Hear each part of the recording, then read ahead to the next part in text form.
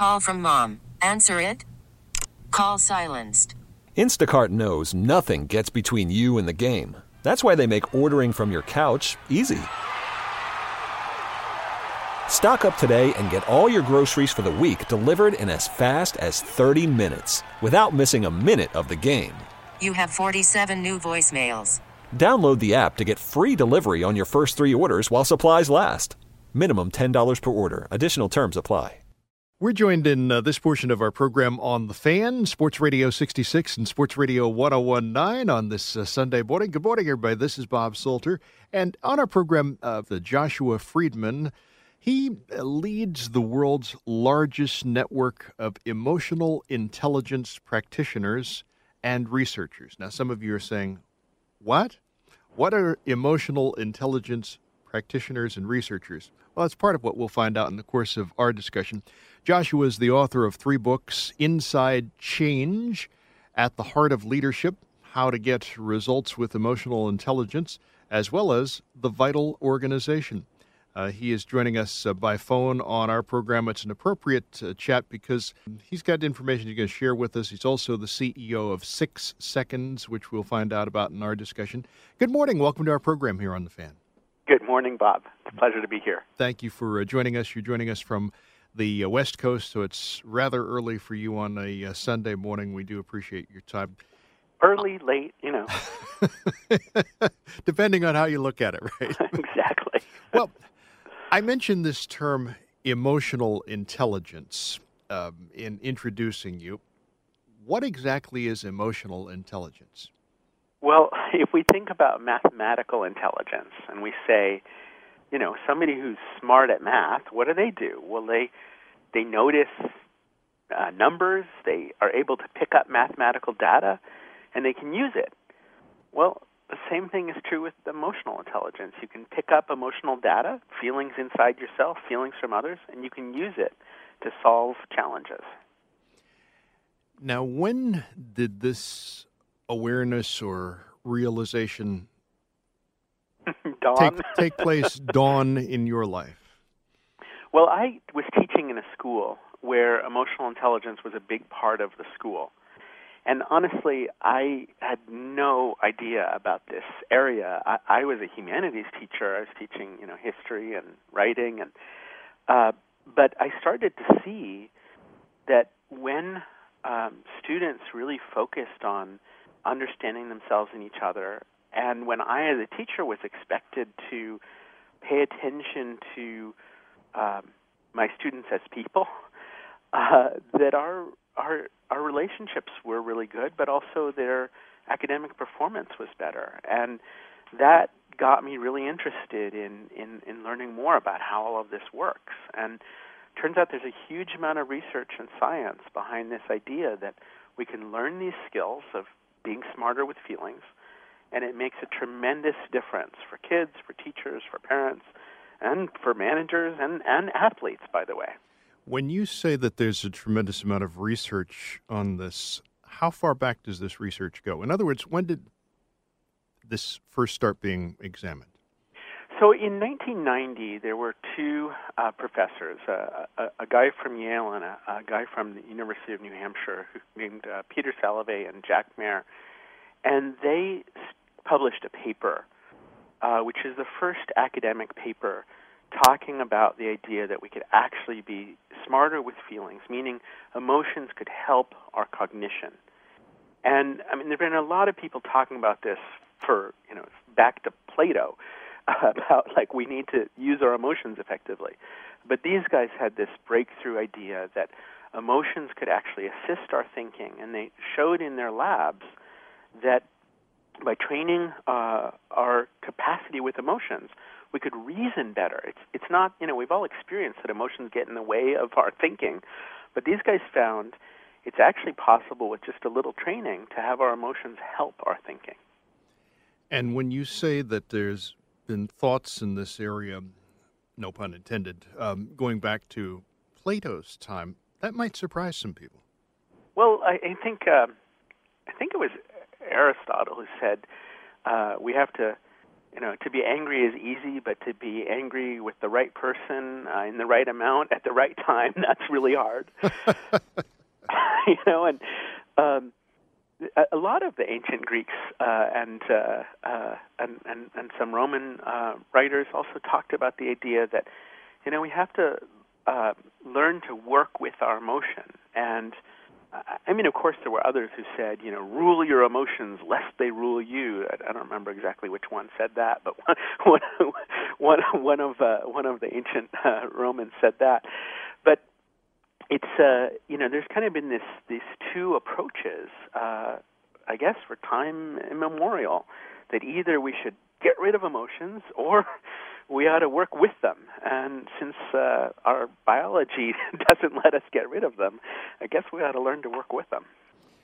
When you talk about the fact that this kind of a way of looking at emotions and how we deal with them can be useful for those in so many different areas, and you gave us a number of different examples.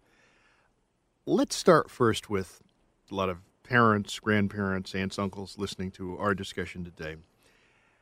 Let's start with young people, with children.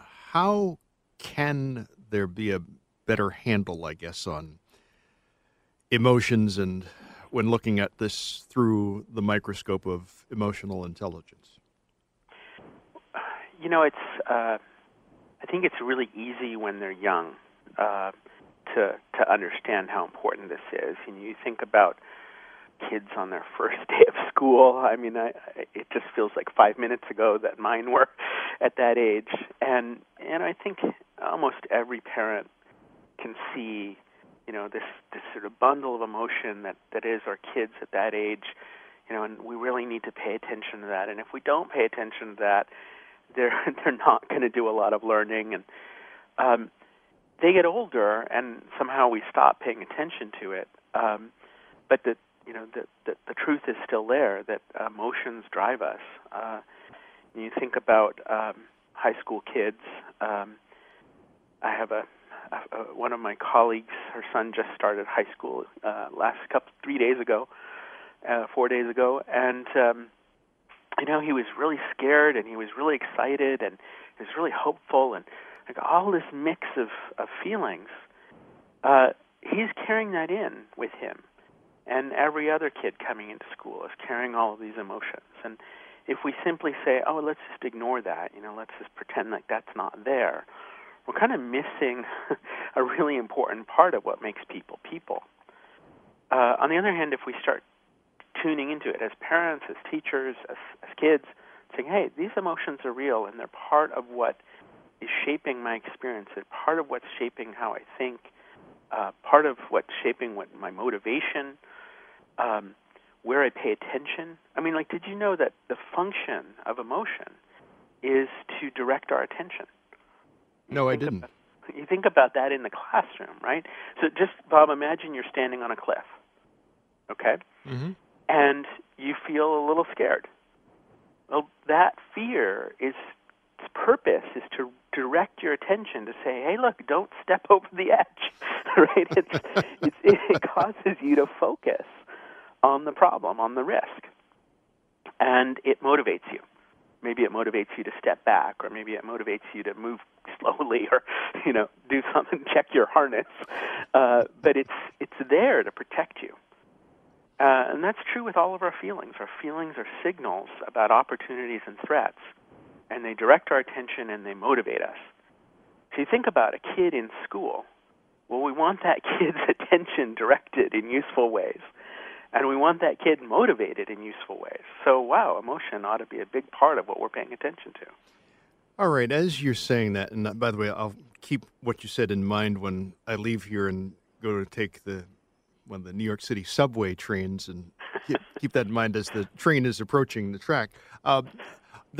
The idea of this being useful for kids in school can be applied in a lot of different ways, I would think, and one of the ways that we'd naturally have to talk about in this day and age is dealing with this whole issue or concept of bullying that is so widespread in our society, and especially is such a big issue for kids. How can this? A third of kids report being bullied in school. Isn't that incredible? It's actually, I think, tragic, and I think it's really a betrayal of this trust that we have and this opportunity that we have to do something good for kids and to fulfill the promise of education. It's just not okay that that's the reality. So for kids, for their parents, how can they get a better handle on this idea of their emotions when bullying is so prevalent? Well, it's interesting. There have been a lot of projects to try to reduce bullying. Mm-hmm. And unfortunately, most of them don't work very well. One of the most powerful solutions to bullying that research has found, in terms of what's effective, it's actually not saying don't bully. It's saying let's increase kindness. And when students feel a sense of caring and compassion, when they perceive that they have the ability to go and add kindness in their environments, bullying goes down. So, if we get this, if we think about it, like, what could we actively do? How do we engage students in making a difference? It's not saying, don't bully. It's saying, what do we need to do instead? What we need to do instead is create compassionate, strong relationships. We need to have students feel a sense of belonging and connectedness, which, by the way, we can measure in schools. And, we measure all this other stuff. We ought to be measuring whether students feel that sense of connectedness and caring in their school. And that should be just as important as any other thing we're teaching in school. I didn't ask you at the beginning of our discussion. We're talking with Joshua Friedman on our program on The Fan. I mentioned you're the CEO of 6 Seconds. What is 6 Seconds? Well, we're a global not-for-profit organization. We do research and advocacy about emotional intelligence. And we're called 6 Seconds because emotions as a chemical, the actual biological signal of emotion, lasts in our brains and bodies for about 6 seconds. So these little 6-second windows of opportunity where we have this information and energy to harness. And anytime we're feeling something for longer than 6 seconds, at some level we're choosing that feeling. Maybe not consciously, but we're recreating those feelings over and over and over. And we have a lot of choice about how we feel. And if we can take ownership of that choice ourselves, if kids can learn to do that, if teachers are doing that, if parents are doing that, it has a very powerful effect on how we all work and live and learn together. Is that a difficult thing, though, for kids to learn and to grasp? Well, it is and it isn't. I mean, starting at a very young age, kids can learn to be more aware of feelings and more intentional with feelings. And we've seen lots of studies that show that when kids start to develop these skills, bullying goes down, violence goes down, dropouts go down, drug and alcohol use goes down, and academic achievement goes up. And this is a big deal, I think, because a lot of times people think, we don't have time for, this sort of touchy-feely stuff in school. We've got to go to the basics. Well, first of all, I'd say there's nothing more basic than the relationships that we have in school. But in addition to that, spending a little time on paying attention to emotions and developing social-emotional skills, it improves academic achievement. There's a nationwide study looking at over 213 schools, thousands of students, and they found that when there was an effective social-emotional learning program in place, SAT scores went up 11%. So it's not an either or. It's like this is a kind of secret sauce. It helps kids do better both in life and in achievement. Joshua Friedman talking with us on our program on The Fan this Sunday morning. Radio.com.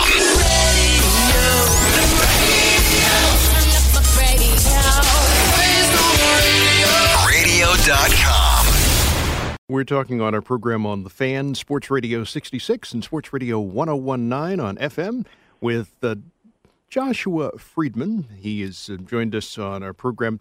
We're talking about this topic of emotional intelligence. We're going to get into other areas of discussion. We've touched a little bit on bullying. We'll talk about school violence, obviously, also get into talking about teen suicide, which is another thing that basically I think is almost at epidemic levels. And some of Joshua's thoughts in that area. He is CEO of 6 Seconds, which is a global nonprofit that he's discussed with us. He's the author of 3 books, and he's joining us by phone on our program. Very kind to be doing that since he's in Pacific time. Now, when we talk about the idea of stress, and stress, whether it is in the classroom or at home, how can emotional intelligence be a tool in reducing stress? So first of all, we need to understand that stress is an emotional reaction. So it's something that's happening emotionally. And really all stress means is that we perceive the problem to be bigger than we perceive our resources to be.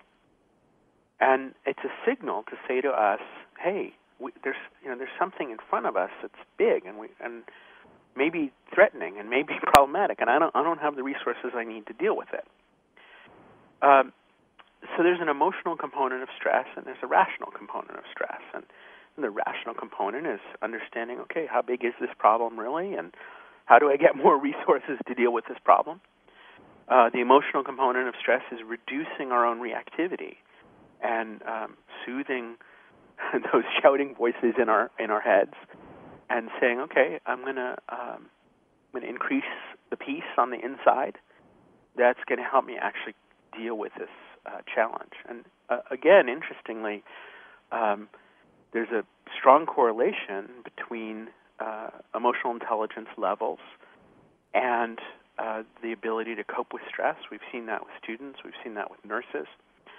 We've seen that in a variety of professions, that it seems like kind of emotional agility, one of the benefits of that is it helps us cope with complex feelings like stress and increase our capability to handle that complexity.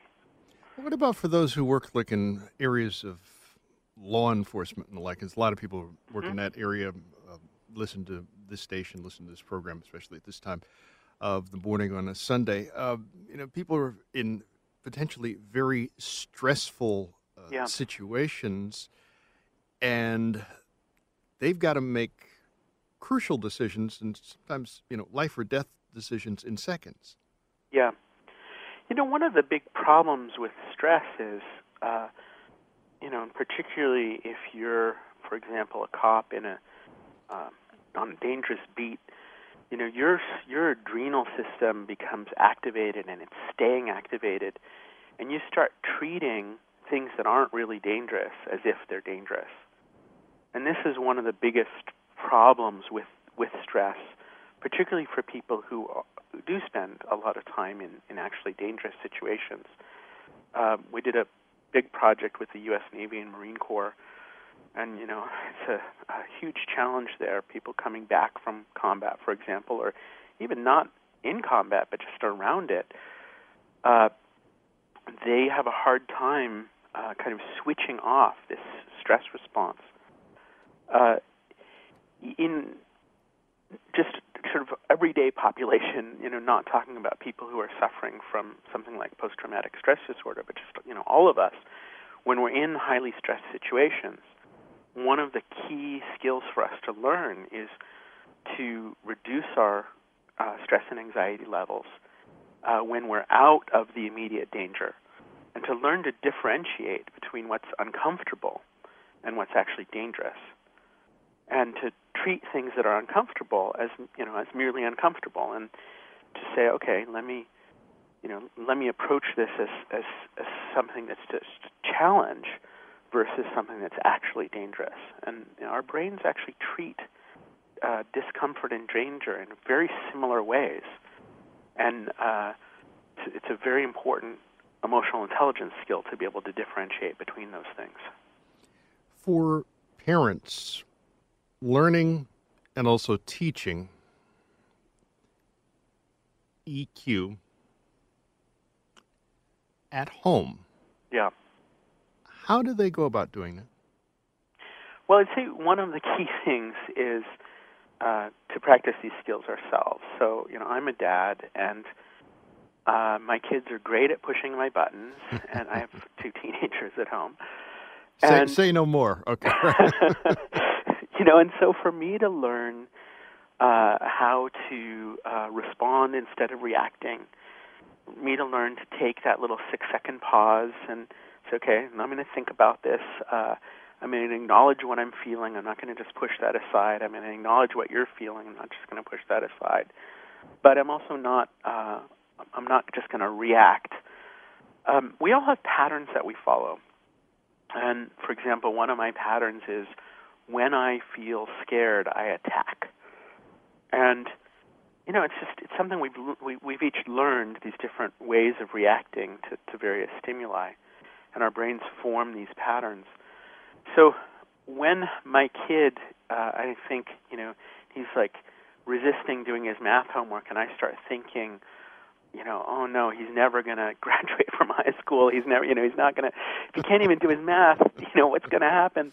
And there's nothing I can do about it. I start getting into this fear-based reaction. And I maybe make the problem bigger than it really is. And I start taking it personally. And I will frequently, probably overreact and say something that I later regret. And so I think the most powerful way for us to teach our kids emotional intelligence is to role model that ourselves. And, ideally to avoid that kind of behavior. But if we do mess up, which we all do, to be able to say, look, here's what happened. I'm sorry that I overreacted. I'd like to try again. And can we talk about this and do better next time? And for teachers in the classroom, how can they make for a better environment for learning? So there's an interesting study where they just gave kids 10 minutes to write about their feelings before they took a test. And this was in the Journal of Science. And just 10 minutes of writing about their feelings before they took a test, the kids' test scores went up. Now, there's something interesting there about acknowledging what's going on inside, saying that's something that's real, that's something that matters. We don't have to spend a long time on it. We don't even have to spend 10 minutes on it. Like, kids come into class, you take a couple of minutes to transition into the class and say, how are you guys feeling? What's going on? How is your day so far? What's something that's challenging? What's something that's going well? Before a math class, it's just having this acknowledgement of you're a person and your emotions are significant. It's one of the basic skills we encourage teachers to practice, is doing this check-in process. We can be a lot more complex and a lot more sophisticated, but that would be a great starting point. Another thing that is pretty powerful for teachers to do is to ask questions that personalize learning and that connect the learning with the student's real experiences. And this is a good practice just, in general for teachers. But instead of saying, why did the Civil War start, you say, well, if you were one of the leaders of the country at this, year, how would you have made a decision? Why would you have decided decided that? What do you see in your own neighborhood that makes you think about, X, Y, and Z challenge? The point is to connect the students to what they're learning in a more personal way and invite them to bring their own emotion into the conversation. In other words, you're making it relevant. You're making it relevant, but you're making it emotionally rich. The president of 6 Seconds, Annabelle Jensen, who's a professor of education, she says stir emotion into the soup of learning. And it activates your brain in a different way. What a great line that is. Hey, Bob, I wanted to tell you about, since the station is focused on sports, I thought your listeners might be interested in a study we did with retired NFL players. Please. So we had a guy who is a retired NFL player interested in emotional intelligence, and he went to one of the national conferences, and he got a bunch of about 36 retired NFL players to take an emotional intelligence test. And what we found is that for NFL players, retired NFL players, there was a massive correlation between their emotional intelligence skills and how they were doing in life. So the questionnaire about life had to do with things like health, well-being, not doing drugs, staying out of trouble with the police, having good relationships, and then and we measured their emotional intelligence and compared those things. And what we found is that there's about a 55% of the variation in that life success is predicted by their emotional intelligence scores. By the way, we also found, unfortunately, that these retired professional athletes, their quality of life in those topics I talked about, like not being depressed, having good health, not being involved in violence, having good relationships, not being addicted, their scores on those were about 15% worse than the general population. So despite these guys having been, really stars, they 5, 10, 15 years later, they're struggling. And the ones who have higher emotional intelligence, they're doing a lot better. The voice of Joshua Friedman talking with us on our program On the Fan this morning. Joshua is the author of 3 books. He is the CEO of 6 Seconds, which is a global nonprofit dedicated to emotional intelligence. That's our topic, emotional intelligence. I referred to it earlier by the acronym of EQ. A lot of people probably hear EQ and they automatically think of IQ, of intelligence quotient. Yeah, and we measure it. We measure it in a similar way to in an intelligence quotient. Well, between the two, realistically, which one is more important?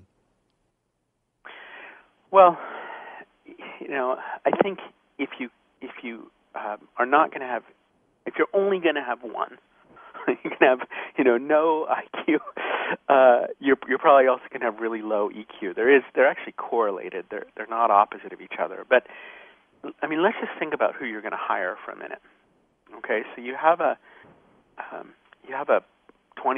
couple 25-year-olds, and you're going to hire one of them to become a salesperson.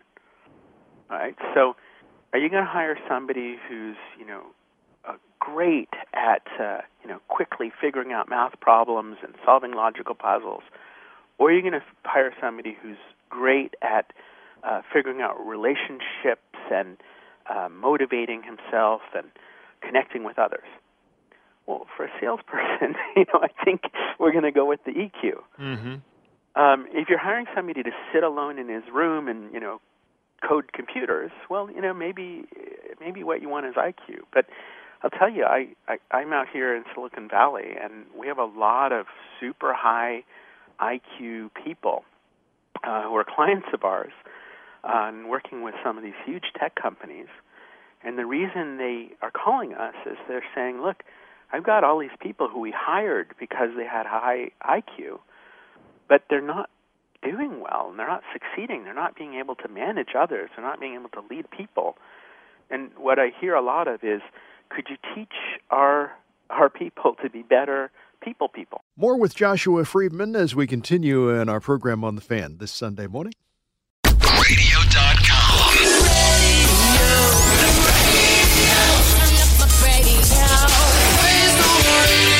Radio.com. We're in discussion with Joshua Friedman on our program, talking with him about this topic of emotional intelligence. As I mentioned earlier, Joshua is the author of 3 books. He's the CEO of 6 Seconds, which is a global nonprofit organization.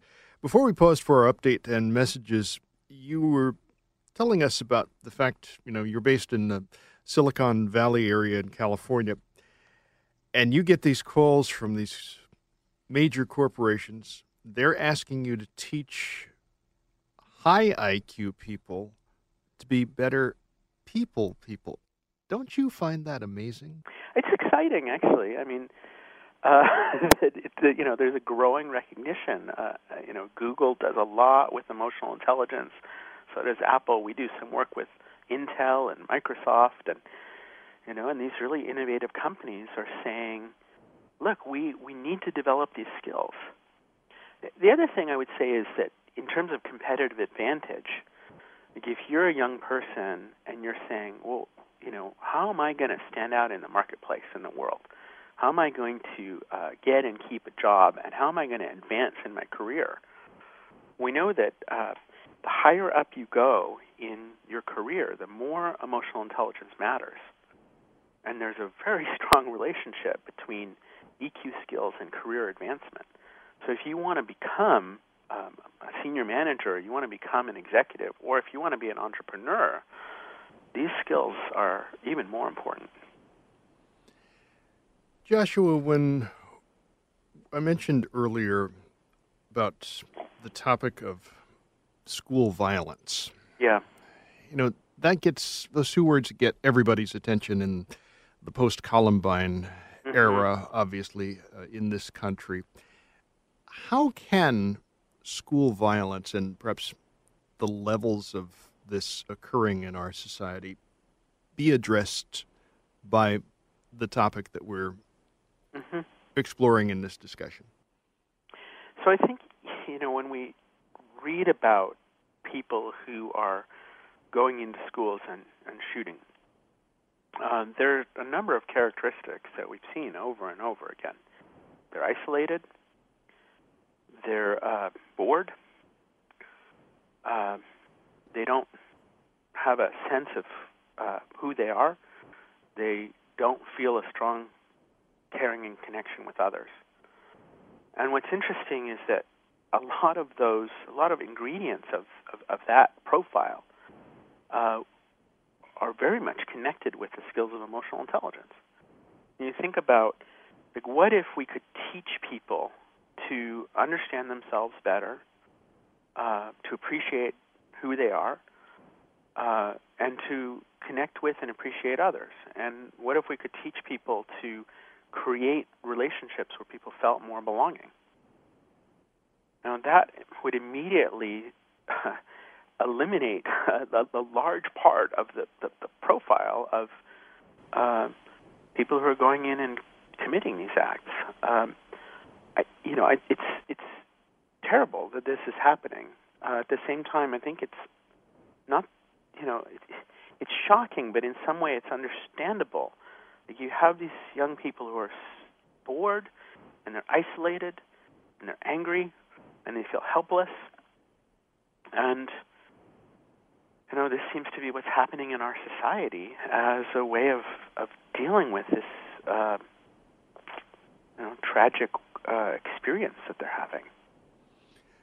Well, getting a better understanding of emotional intelligence, can that help not only those who are in schools, those who are working in the healthcare field, but also even those people working in areas like law enforcement, perhaps help them in getting a better handle on how it is that we address this? Because this is really at epidemic levels.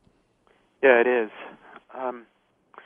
I think so. I mean, I don't have enough research to say, if police officers learn these skills, there's a causal effect on violence. But I think it's from police officers who I have worked with and talked with, I think it's pretty easy to make the case to say, look, if you're on the pointy end of the spear here, and you're somebody who's working to address these challenges, and that's and you're in that situation every day, you really need a lot of capability to understand your own emotions and manage your own emotions, but also to help the people you're working with understand themselves. And one of my team members is a school counselor, and she and I were talking about this recently, about, what if all of the people who are connected with kids in a community had more skills for really helping those kids feel that they're cared about, to feel that they're connected, not to feel so isolated. And it just seems to take one person to make that connection with a kid. And, this is, the research says that people who become resilient, people who overcome adversity, it's generally speaking, they had one person or one avenue to escape from the sense of helplessness. It just takes one relationship, one conversation where a kid can feel like, wow, this person really gets who I am, and they really care about me. And that one relationship makes a tremendous difference in people's lives. So, whether you're a police officer or a teacher or, a bus driver, any of us can forge that kind of connection with another human being by paying attention to who they are and valuing them for who they are. But, if we're caught up in our own anxiety and fear and stress and frustration and impatience, it's really hard to do that.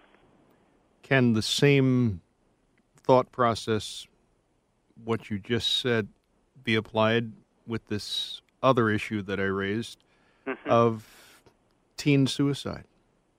I was just speaking at a middle school with parents and students. They asked me to come in because this particular middle school, so 6th, 7th, and 8th grade, this middle school has kids going on to high school where there have been a number of incidents of teen suicide in the last few years. And the parents and kids and teachers are all scared. Unfortunately, there's a lot of finger-pointing going on, and that I don't think has ever solved a problem. But what I started with this group of parents and teens, young teens, 13-year-olds as well as 12 and 11-year-olds and their parents. So I asked them about trust and what would happen if they could increase the level of trust so they could have more conversations. And it was fascinating to talk to these young people and parents together. I asked them to anonymously pass a piece of paper up to the front of the room with some of the things they're scared to talk about. And we typed them up on the list and put them up on this 20-foot screen in the front of the room. You could kind of hear this like almost gasp as these words start showing up on the screen, including suicide. And what I would say is, the most important thing that we can do for our kids is establish a trusting relationship where we can actually talk to each other. If we can have that sufficient trust that conversation can occur, we're going to reduce the frequency and severity of self-harm as well as a whole range of other problems. Now, it's interesting that you phrase it that way because the first step is, being open to even bringing up the discussion. It's so hard. And there were these, parents in the room with like 11-year-olds. And several of the parents afterwards said to me, I was so scared to even talk about suicide with my kid.